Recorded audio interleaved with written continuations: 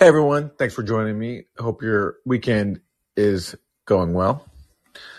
I do not have a rant prepared today because I've just been tied up in trying to finish my book about Russiagate and the Ukraine war. And so I'm not as up on the news this week as I usually try to be. I know that just today there was a bombing in Russia at a cafe in St. Petersburg that killed a Russian military blogger, and the speculation obviously will turn to Ukrainian intelligence having also been behind the attack that killed the daughter of Alexander Dugin. But I haven't followed it too closely, and these are kind of things that happen in this war, a war that seems like there's no signs that I can see of it slowing down. One headline that caught my mind, that my eye recently, was when Mark Milley, the chair of the Joint Chiefs of Staff, he said that unless the U.S. can win in Ukraine, let me find the headline. He said that unless the U.S. can win in Ukraine, that the Pentagon budget will likely have to double. This is the headline. It's from military.com. It's a military news website. Not stopping Russia and Ukraine would force doubling of U.S. defense budget, Milley says. So basically, if we don't win this proxy war now, then we're going to have to massively increase our future defense budgets to the point of doubling it. This is what he said. He said, if the rules-based order, which is in its 80th year, if that goes out the window, then be very careful. We'll be doubling our defense budgets at that point because that will introduce not an era of great power competition. That'll begin an era of great power conflict, and that'll be extraordinarily dangerous for the whole world. So basically, unless we spend tens of billions of dollars now on a proxy war in Ukraine, we'll have to be spending double everything we're spending now in the future, which I thought was a very telling comment from Milley. So beyond that, I don't have much to say except today's the day, the birthday of one of my favorite artists, Marvin Gaye, and let's listen to a bit of him performing one of his biggest songs live. What's going on? 3, 4.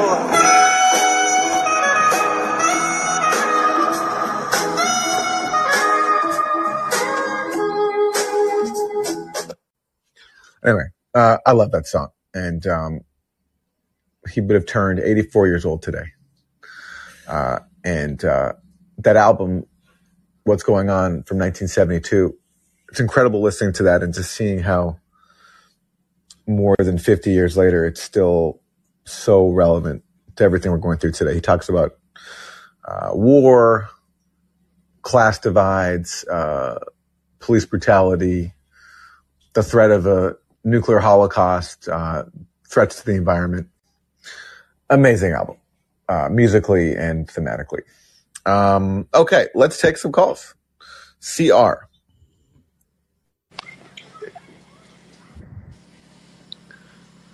Hey, Hi how there. you doing? Hey, oh man, Marvin Gaye, one of my all-time favorite. You could definitely make an argument. It'll definitely, at least in my family, the best male singer of all time, or at least the 20th century. We can. I agree. It's so much of his, and the first thing that everybody goes to what's going on, and the first thing that always pops in my head is Inner City Blues. Mm-hmm. Because that's the one that's got the, you know what I mean? Some of those lyrics are so fucking prescient today. Yep. You know what I mean? What's the just like inflation, no chance to increase finance. That's right. Bills pack up sky high, send that boy off to die. Exactly. And you hear those things, you're like, man, that resonates today, like with the kind of shit that we see that's going on around us, and just that it's that to me. I guess that like everyone does, what's going on obviously is the obvious choice, but Inner City Blues, I know something about those lyrics and that. Well, just even hearing you recite the lyrics, it's what comes to mind is it's like that's not even your typical lyric where there's a lot of like words that fill the stanza, right? Whatever the term. Like I'm not so versed in like music terminology, but I'm going to try to do it. But like even he's only saying a couple. It's very it's very minimal in terms of how many words he's even filling in the line. Like bills pile up sky high. Bill's Send that got boy a off to die. Like sky. that. That's an entire series of lines. It's not even very like verbose, but it's so powerful and poignant. So yeah, I love that song and Yeah, the words per measure would yeah. be the There we go. the musical term. Yes. I've been playing guitar for 26 years, so Yeah. a little bit of a music nerd. Yeah, to me, I definitely do find that, yeah, in a world of kind of wordy mumble rap today, sometimes just being able to say less, more with less, you know what I mean? Look how well it stood up. I agree. I Look, agree. and it wasn't like he was just like making shit up at the time. He was being very conscious and observational about the state of society. And the last thing I'll say, and I'll get out of the way, is isn't that sad that it so connects today? Mm-hmm. That the inequities and the inequalities and the disasters that were going on in the world in his time really haven't really left us that much, have they? No, 50 years later. I mean, so 51 years ago was What's Going On. It's when it came out. Actually, I think it came out.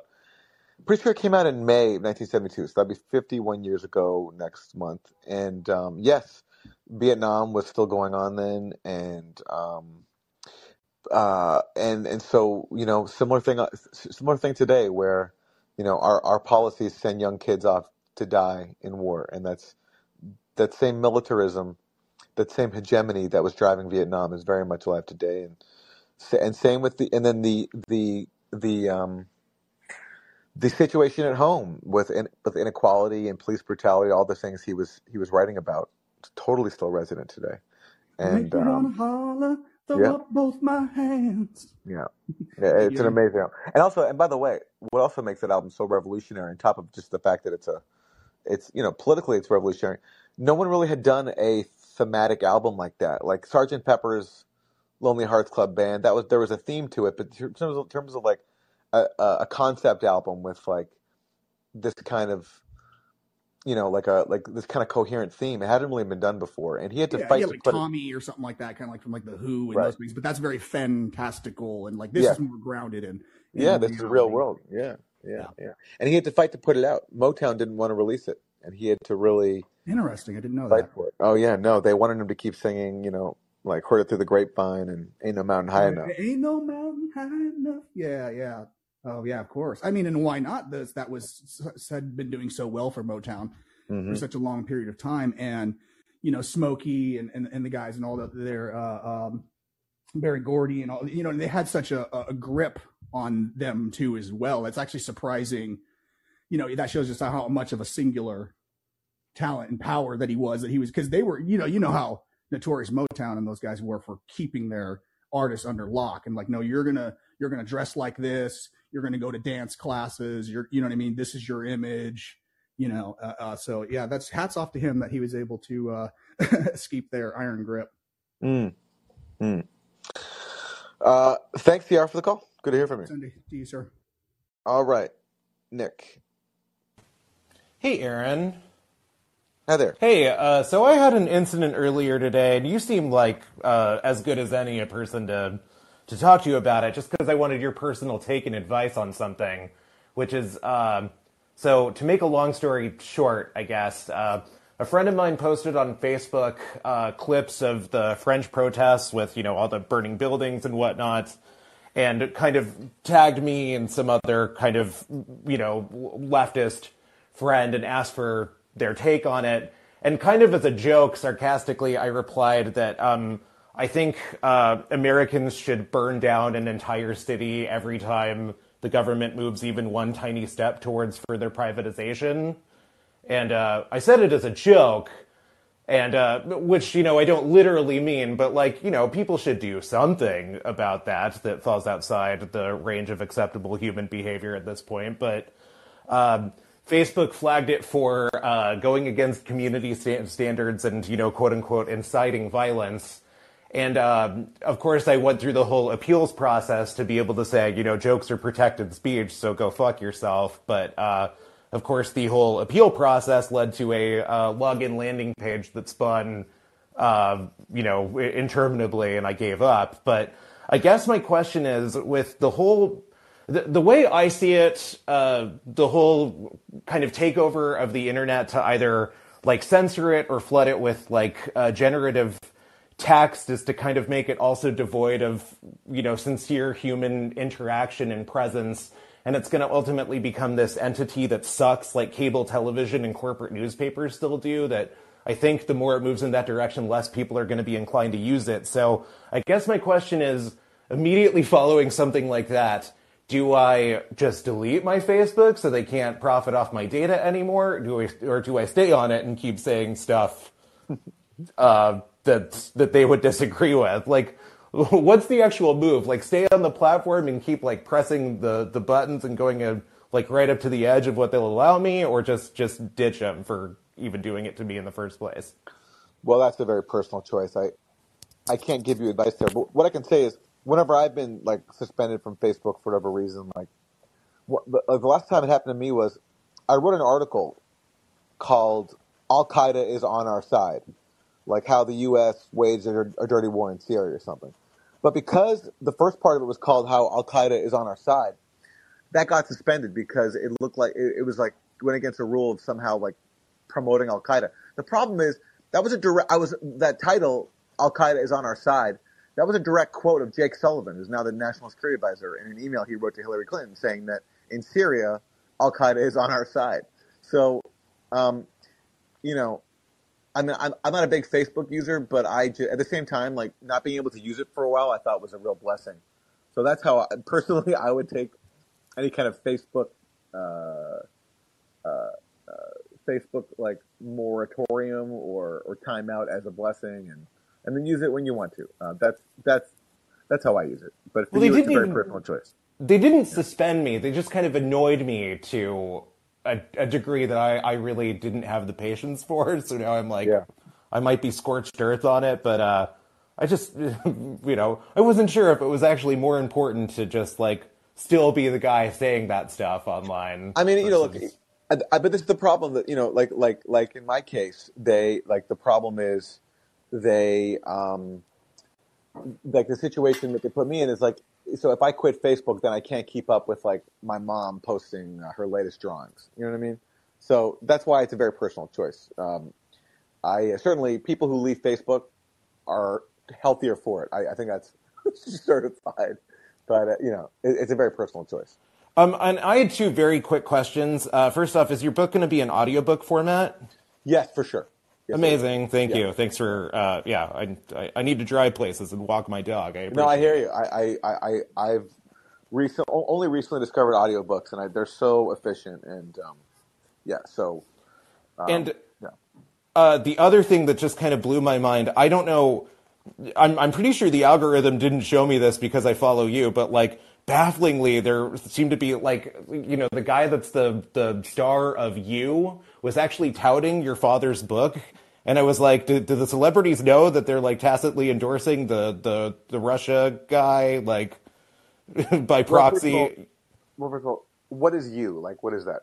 Oh, it's a show on Netflix about a sociopath, but the star of it, who's like a hunky guy that came over from Gossip Girl, was on social media touting your father's book, which I thought was genuinely cool. Yeah, but at the same time, I was like, boy, the backlash that this guy's going to get from the gatekeepers. Yeah, well, listen, the cool thing is, for both me and my dad, is that our work has nothing to do with each other. So anybody endorsing my dad is not tacitly endorsing me, because what my dad does has nothing to do with me, and same with what I do. What's cool about his work, I think, is that it reaches people who either aren't into politics or who even hate the politics of someone like myself. And because his work is about, trauma and addiction and all those things, those issues transcend politics. And so I'm very diligent about keeping our work totally separate, and because it has nothing to do with mine. So there is no actual tacit endorsement of me there, and it's better that way for everybody. Not that I guess I just the way that I usually see these things playing out is that it's like, a couple steps into like a weird, predictable firing squad because anything. Oh, I know. Yeah.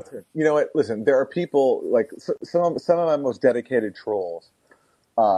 Rather than try to write an article just refuting something they don't agree with me on, which they never ever do, like not once.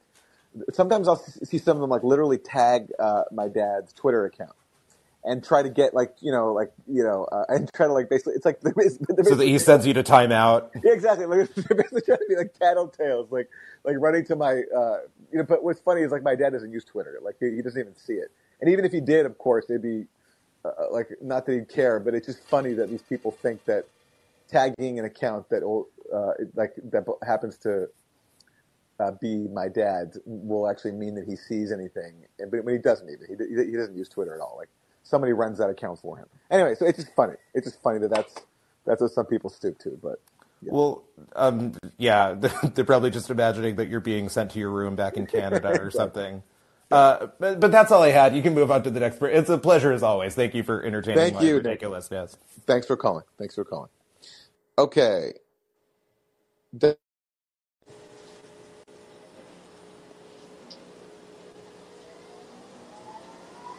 And Delio, if you're there's a mute button to unmute yourself. Unmute. There you go. All right, here we go.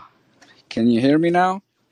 Yes, we can. Oh, great. Thank you. Hi, Aaron. My name is Delio. I'd like to ask you about what do you think, if anything, of the Mexican president, AMLO, and what he's done in Mexico?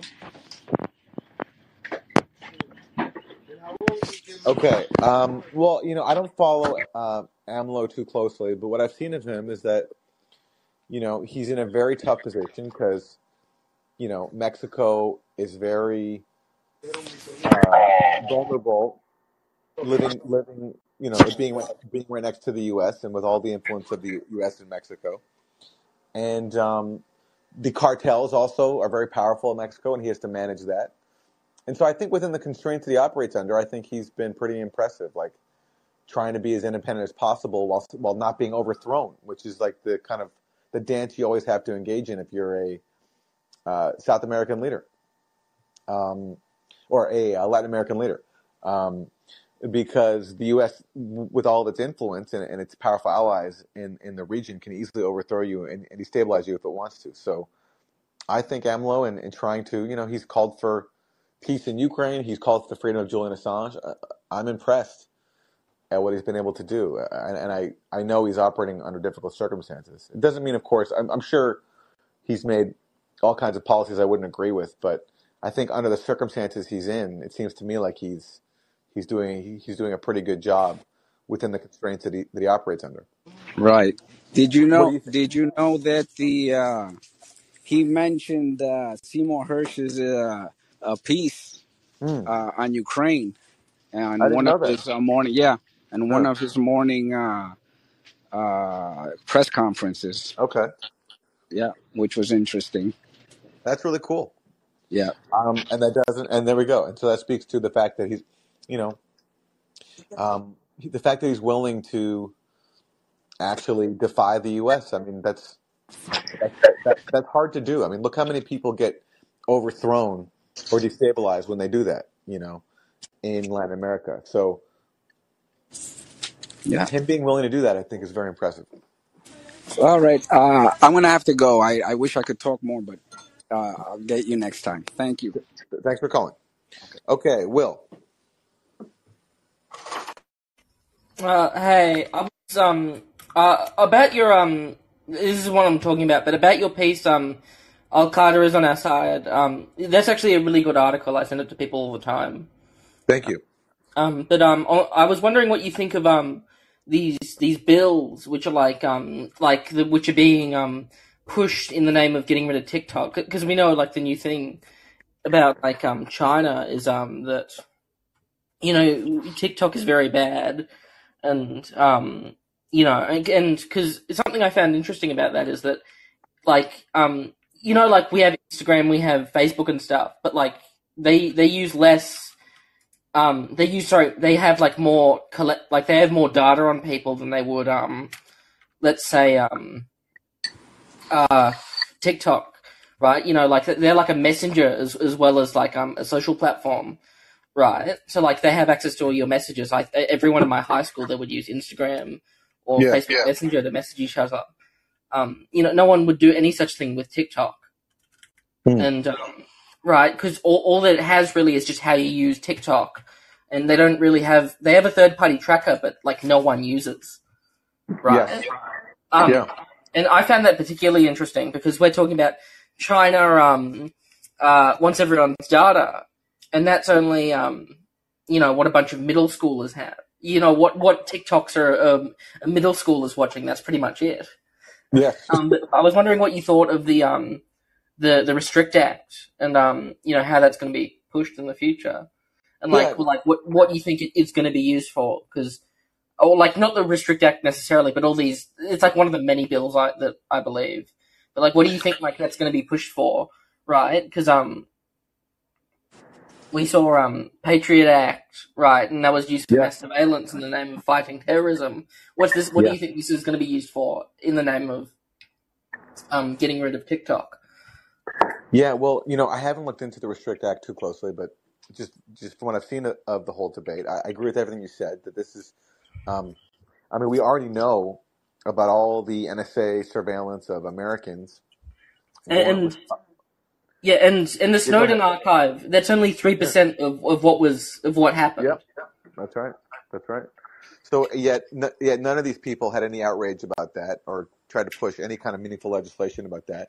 Now TikTok comes along and basically it won on the free market, which we're supposed to all worship. Like the free market is, like the best product wins. And so in this case, this product won, and they can't stand that because it's from China. It's not under U.S. control.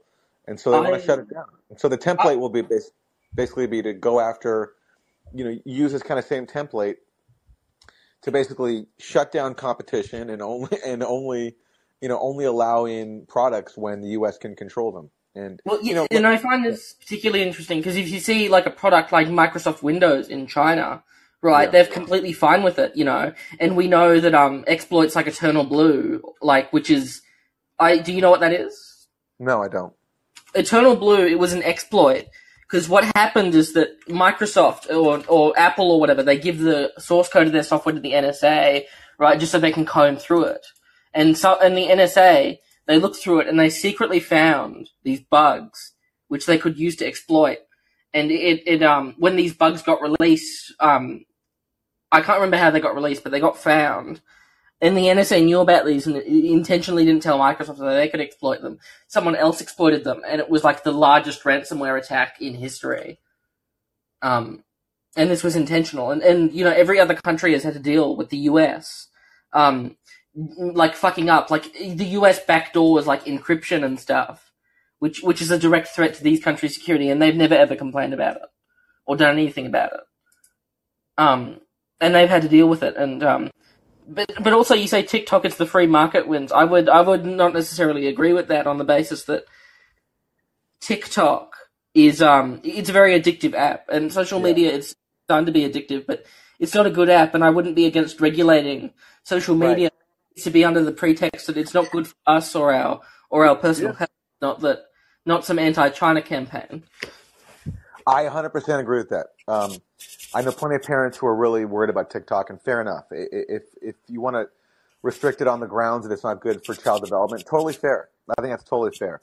But to do it on the grounds that this is some kind of national security threat is just ridiculous. And to me, it speaks to just fostering a Cold War climate, which of course is something that we don't want to support. Because it could easily because children don't have good privacy. Like every school you go to and stuff, they're using all these sorts of spying stuff that you have to use from like Google and stuff or Microsoft or whatever. But TikTok's not really the big issue as far as data goes. It collects the least of any massive social media app. Yep. Well, I agree with everything you said, and thank you for the call. Okay, Mark. Hey, Aaron. I just wanted to call in and thank you for your journalism. Thank you. Well, I appreciate that. And your the Russiagate, the Syria Duma stuff. It's all just fabulous. And you are a very rare breed. So I wanted to say that. And then the second thing I wanted to say is you had mentioned that, was it the head of the Joint Chiefs who said we have to double the Pentagon budget? Yep. I just wanted to mention that, the budget they always talk about is just the Pentagon budget, which is $850 billion or whatever it is. Yep. But that's not, for example, all nuclear activity, like the $1 trillion we're spending over a 10-year period to upgrade our nuclear capabilities. That's right. That's all Department of Energy. That's a different budget. And all of the black budget stuff, someone let it slip back in early, maybe 2001 or something, that it was $29 billion for the CIA. But since then, they took on the whole drone program. I mean, the budget for the CIA and NSA and all of these black budgets has to be tremendous. And then you add in, for example, the VA, right? That's the cost of health care for our soldiers. And finally, the interest on the debt that we go into to fight these wars. Once you add all this in together, we're spending more than the rest of the world combined on militarism and maintaining our military power so we can be the biggest bully in the schoolyard. I fully agree. And you're right. The Pentagon budget, as gargantuan as it is, understates the case, because there's, for example, going to war in Iraq or Afghanistan, all the money there is outside the Pentagon budget. So that's also right, isn't it? Yeah. And who knows? And as you say, who knows actually how much the CIA spent? I'd love to know, for example, how much the CIA spent on the dirty war in Syria. The Washington Post reported, according to leaks from Edward Snowden, that the CIA was spending $1 out of every $15 in the CIA's budget on the dirty war in Syria. That's a lot of money. It's a lot of money. Right. And maybe one day, future generations, after we are all gone, we'll find out the full story there. Thank you, Mark, for the call. No, okay, Johnny. Hello. Hi there. Hi, Aaron. I got a question for you. You recall a couple of, I'd say maybe 6 weeks ago, Putin went on national TV in Russia, and see if you remember the story. He basically said, I think it was right around the time that he felt like the sanctions were going to hit him, and he was kind of worried. And he told the oligarchs they had raped the country, took their money and fled. He told them, hey, you can come back. You can come back, thinking that, he's going to get a 25% hit in GDP. And then he said something to the effect like it's okay with me. You're going to behave yourself, but I don't know how these other people, how the people are going to react to you. But and then he said, correct me if I'm wrong here. He said, but here in Russia, we don't let rich people run our country. Is that what he said? I didn't catch that, so I couldn't tell you. So maybe not that part, but he did say, hey, you can come back. And I don't know if the people will accept you. You remember that, right? I don't, actually. I don't. Okay. Here's a question. Another one. Sanctions. Why was it, when the United States government, our politicians decided to go to war with Russia, one of the tactics they used was to sanction them, right? And do you recall the reasoning for what the tactic and what it was supposed to accomplish and what they were trying to do when they wanted to sanction Russia? Well, the sanctions were planned for a long time leading up to the war in Ukraine. Obviously, they wanted to collapse the Russian economy and hope that would destabilize Russia sufficiently to overthrow Putin. Because even before Russia invaded, there was so much talk and excitement about all the sanctions that would be imposed if Russia invaded. And then, when Russia invaded, they froze Russia's foreign reserves, and Biden was bragging about how the ruble is going to become rubble, and Russia took a hit, but it didn't take the kind of hit that all these people were anticipating. I think their goal was, as Biden said over a year ago now, he said this man cannot remain in power, and they were trying to use their sanctions to bring about that outcome, which didn't work. Yeah. So the government, the United States government, saw fit to create an economic crisis in another country in order to what?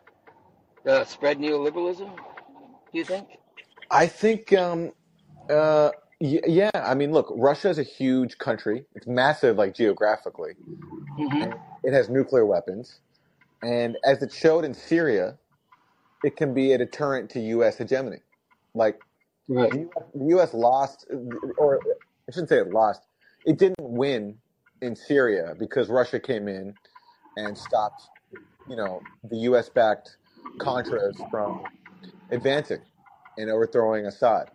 And so any kind of deterrent to U.S. hegemony has to be taken out. That's just kind of the rule. Kind of like the same way that like a godfather, like a mafia don will rule over Yeah. their territory. Any kind of curb on their authority or their power will have to be taken out. So Okay. I think the world works in a very similar way. Here's another question, real quick, because I know you got a couple more callers. I won't take.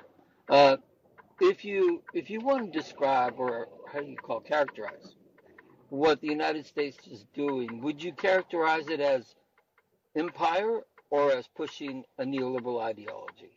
Which of the two, if any, Well, why not both? Why not both? I both? mean, I do Okay. think. I mean, I don't use the term empire because I don't know. I just whatever. For whatever reason, I just don't. But I do think it's accurate. It is an empire, and it's a neoliberal empire. So, All right. So having said all those things, Aaron, yeah. I'd like to, if I may, this will only take a little over 3 minutes. And I was asked to do this, and I feel compelled to do it. At the end of it, just 3 minutes, I want to ask 2 rhetorical questions. Johnny, listen. I'm not going to give Yep. you 3 minutes. Sorry. Okay, that's Yeah, fine. yeah, All right, that's fine.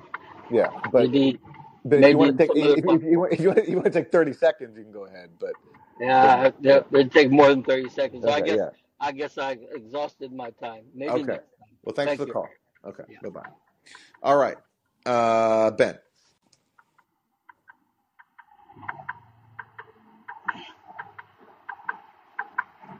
Oh, okay. I see. Right now we have a glitch in the app where the previous caller is still on. This happens sometimes. Yeah. There you go. Thank you. Okay. Ben, are you there? And Ben, if you're there, you want to unmute yourself by pressing the button in the bottom left.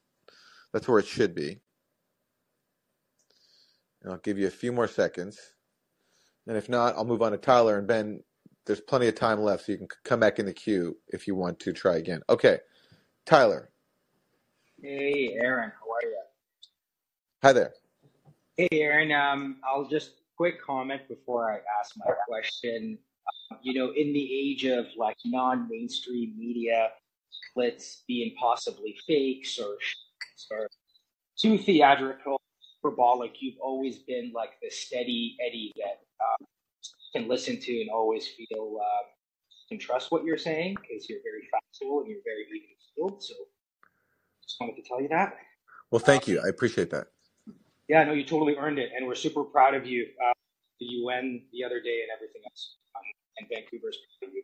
My question is, you're probably not you don't like these big overall questions, but I wonder what's the end game for the powers that basically control media, control everything. Everyone on this channel knows.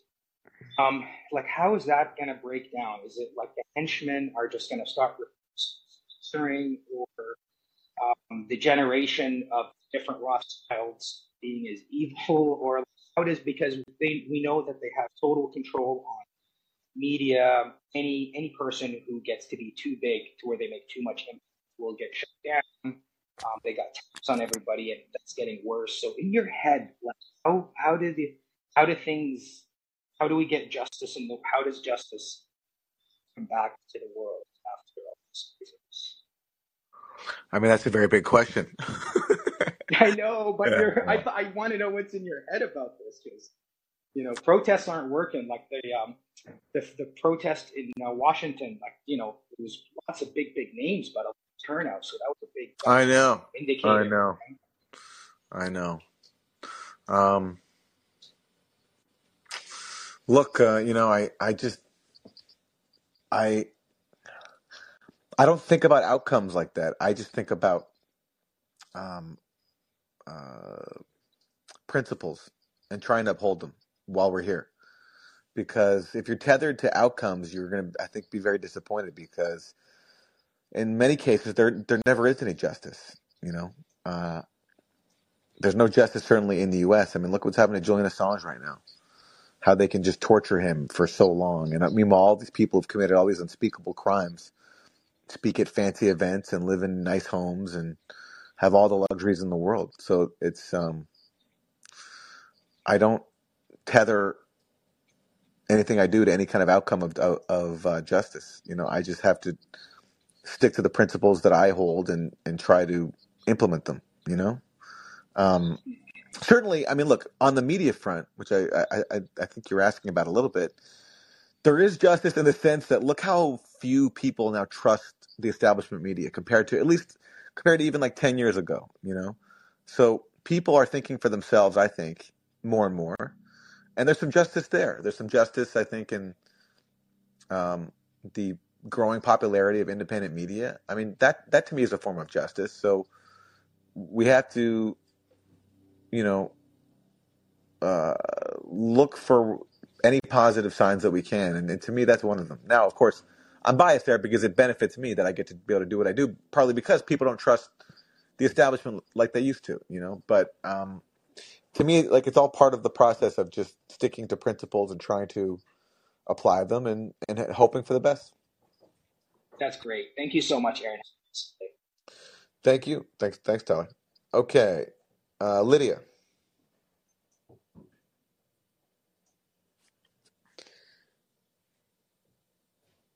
Okay, can you hear me? Yes. Okay. Okay.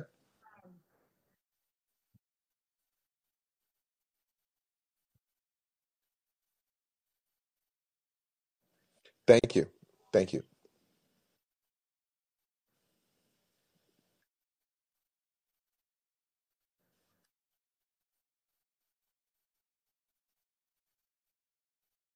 Hmm.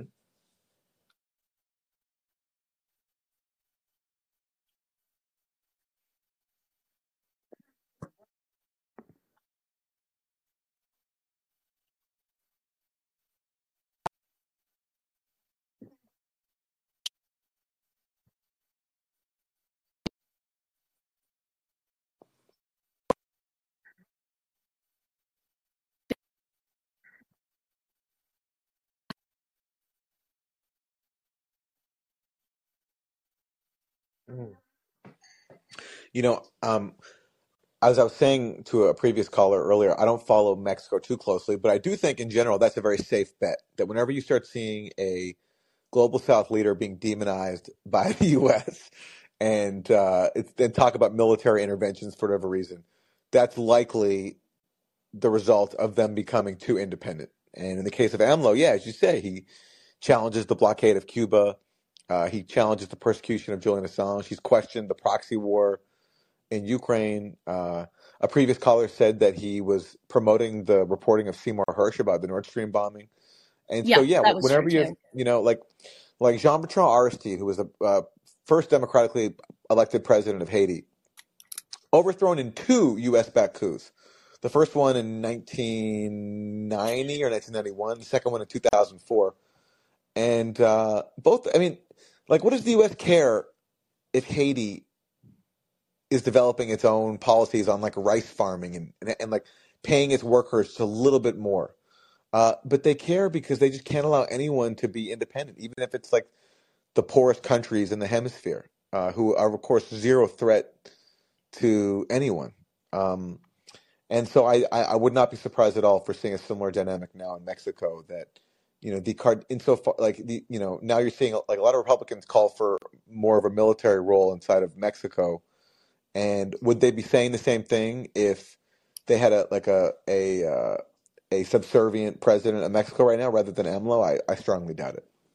Yeah, I have friends with family members in the National Guard, and they're being moved to the border of Mexico. So, yeah, interesting. And on Haiti, they were the only successful slave revolution, and so I think the U.S. and France have been punishing them ever since.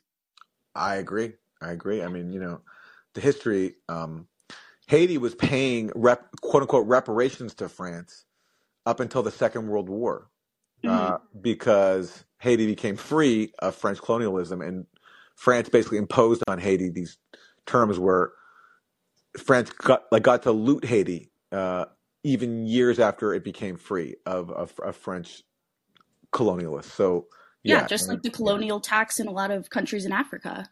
Yeah. So I think it's question. Yeah, go ahead.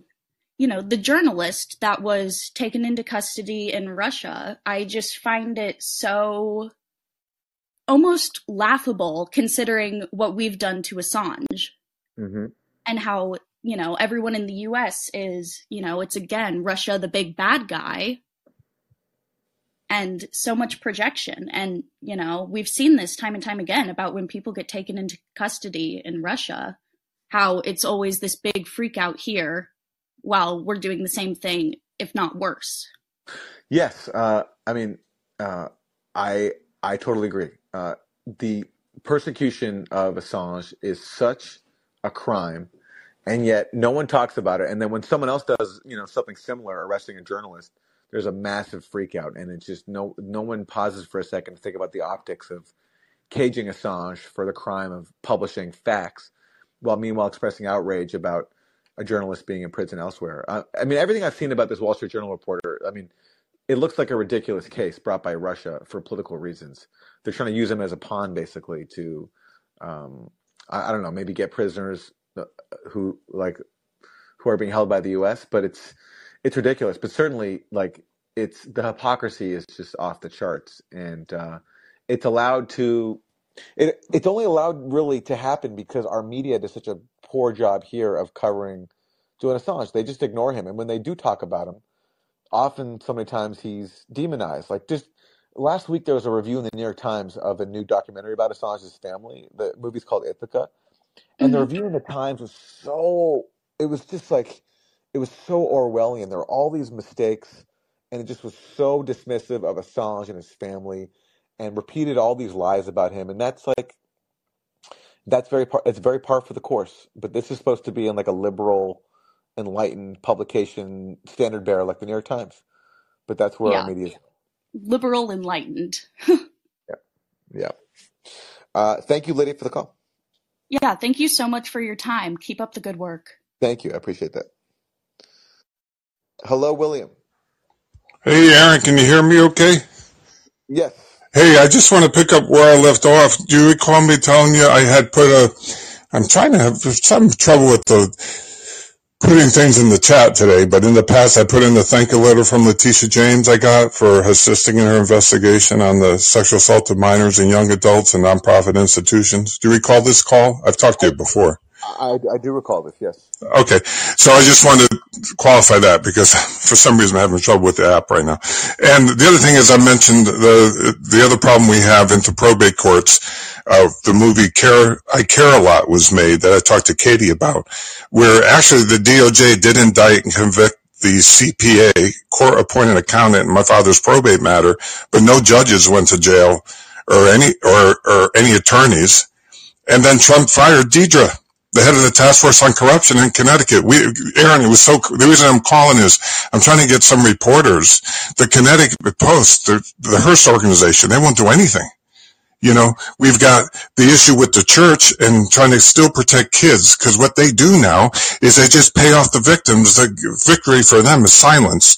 And that's cited by Patrick Wall, who was a former priest, who's one of the co-authors of the book Sex Priests and the Secret Codes, a 2,000-year paper trail, where he was on the firefight team to pay off the parents and the victims so no criminal charges are brought. So it's not like the problem's gone away. You see what I mean? And all I'm trying to do is, like Joe Rogan he put out something, about the church, how it's a bunch of stolen art and pedophiles, and where's the outrage? But where's the follow-up? I'm hoping you can talk to somebody else, and we really start to nail the church for what they've done and their canon laws that's still in place today, Aaron, called Crimean solicitations, which they use to protect their own. And you can find that online, and I'll try and I'm having trouble with the links, but getting them into your, right. But see, it's still on the books, and by our federal court statutes or our federal case laws, if somebody's an accessory or an accomplice, William, yes. I really appreciate your passion for this topic. I know it's informed by a lot of personal experience, and I really appreciate all the efforts you make. To be honest with you, I have my hands full right now with all the stories I'm working on. So okay, just to be honest, I can't take another story on, but I agree with you. I really appreciate you educating us about it, because a lot of the stuff you've shared, here before, I didn't know about. So I really appreciate you sharing it, and I encourage you to keep pursuing it. I just have to be honest with you, it's not. No, I appreciate that you can't do it, but people have friends, and maybe some of you could talk. Jimmy Dore has talked about it occasionally, but he doesn't do calling anymore. You guys have friends, and maybe somebody else in the biz that I understand it's the third rail too. Let's be honest, but honestly, it shouldn't be. It's such a unbelievable scandal that we're seeing. It is. Yeah, and William, so thank you for the call as always. It's good to hear from you. Okay, Paula. Hi, can you hear me? Yes. Oh my God, I'm 66, so all this stuff is so cool. Couple of things I wanted to ask you about, Aaron, and I am just like other callers, just love your work. I don't really understand why you don't like Democracy Now, or you're a little critical of it, and that's fine. I think your work is super more interesting, but I will say for old people, there is a place for Democracy Now. So I'll just say that's my point of view. But here's what I want to ask you about. Don't you think it's so weird that Twitter is this like worldwide conveyor of communication, and nobody questions the fact that it's owned by one person and there's no competition there? And I mean, I'm not a huge fan of capitalism, don't get me wrong, but if there was only the New York Times for the whole world, it would be horrible. So I don't really, again, I think it's an age thing. I don't really understand why Twitter exists the way it exists. And I wondered if you thought there was a better way to be doing things like Twitter. Well, look, I'm biased because I like Twitter. Yeah, you talk about it a lot. You mentioned. I do. I like it. It works for me. Now I probably wasted too much time on it, but but is it problematic that it's a monopoly? Sure, of course it is. Of course it is. Okay, but why? I don't understand that part. Why is that problematic? Well, I feel like it is. It's an intuition. Insofar as you see, public spaces as things that are in the common good, Right. ways to communicate. Why should they be owned by one super unbelievably insane wealthy person? It just Right. and by the way, why do we need to rely on one wealthy person to allow some free speech? Because it's true, under Elon Musk, I think there's been more free speech on Twitter than there was before. But why do we need to rely on one person to bring us that? So, but could there be more than one Twitter? I just look, get my head around it. People have tried. There's Trump's Truth Social, and that's true. There's Mastodon or whatever it's called, which people have gone to in protest of Twitter. But it's just maybe sometimes you just only need one thing, I think. And you know what? It might be organic. If it starts to not work, you all will find another way to do it. So that's good thinking. Great. Well, thanks. Yeah. That's all I was thinking about, and thanks for a great show. Thank you. Thanks. Okay. Amanda. Hi, Aaron. Hi there.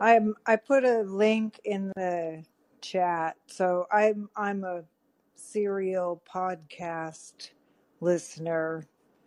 I listen to so many, and I'm so glad that Pushback comes out now through my feed and on my podcast because I really like listening to it.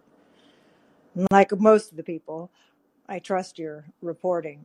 But I saw this particular one. It's called The Gray Area, and it's about the title of it is Brian Stelter thinks the news has a reliability problem.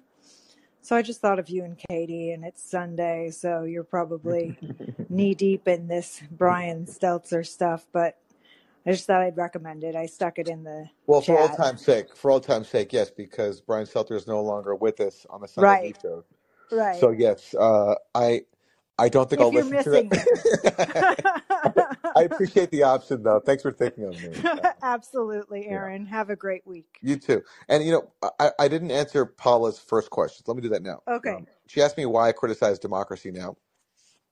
I do because I think it's not living up to what its actual spirit is, and I know it because I worked there for 10 years, and I really believe in Democracy Now for what I felt it once stood for pretty unequivocally, and it's a place I learned a lot from. I don't know where I'd be right now if not for Democracy Now, so I'm very grateful to it. But in the years since I've left, I just have to point out that on certain issues, and I really take pains to say this, on certain issues, not every issue. So on domestic politics, I think it's great. On Israel-Palestine, I think it's great. But on certain issues, it's become to me unrecognizable. It's become a parody of what it used to be. And it bought into all these propaganda narratives that it used to challenge. And that's what I've pointed out. So that's the extent of my criticism. Not that it's become totally corrupt and it's irredeemable, but just that it's strayed from, I think, its noble tradition. And propaganda that it used to, I think, challenge, it now reinforces. And the examples I think that are most pronounced are in things like Russiagate, the Ukraine proxy war, the Syria dirty war, where it's been just pretty much indistinguishable from the State Department. It's just been horrible on Syria. For example, like look at my story, the OPCW leaks. Big scandal at the OPCW. The organization's own inspectors accuse their bosses of a cover-up. Their findings show no evidence of a chemical attack in Syria. That allegation of a chemical attack in Syria was used to justify bombing Syria and imposing sanctions on it. And Democracy Now! Totally ignored that story. And the one time they covered it, they brought on this guy named Brian Whitaker, who was a former journalist at The Guardian, who completely whitewashed the scandal, and he later on doxed one of the whistleblowers. And meanwhile, like I'm one of their former longtime employees, and I've done a lot of work on it, and they've just totally ignored it. And that's whatever. I don't want to get into why they've done that personally to in relation to me, but it just speaks to how it's like before when I was there, it was all about championing. It was all about breaking the sound barrier, being the exception to the rulers. We love whistleblowers. We don't shun them and try to minimize them. So that is why I'm critical now of Democracy Now! And it's just on certain issues, thankfully not everything, but on certain issues, I think it's totally strayed from its mission. And I'm far from alone in thinking that. And you can see how they've done that by there's so many longtime guests who are on DN that are now no longer welcome. And I just think that part of it is very sad. So that's the extent of my critique. Not that it's still not great on some issues, because it is. And there are good people there working there still. But it's just on certain issues, I think it's very strayed from its mission and its legacy. All right. Well, I see we have people in the chat who've already called in, so I'm going to go to Marco, who hasn't called in yet. So go ahead, Marco. Hey, Aaron. Big fan. Talked to you before. You know how Jimmy has that little video before he starts his show where it talks about him, and it's like that edited intro. I think you should have one, but I think it should be a supercut of Jimmy calling you a polite Canadian. Okay. But I think you should have some kind of intro in general. That was my only comment. Thanks so much. Okay, thanks. I appreciate the advice. All right. Well, listen, we're going to wrap it there. And thanks to everybody who called in today and who tuned in just to listen. I appreciate you spending some time with me. And I'll see you next time. Have a great rest of your weekend. Bye, everybody.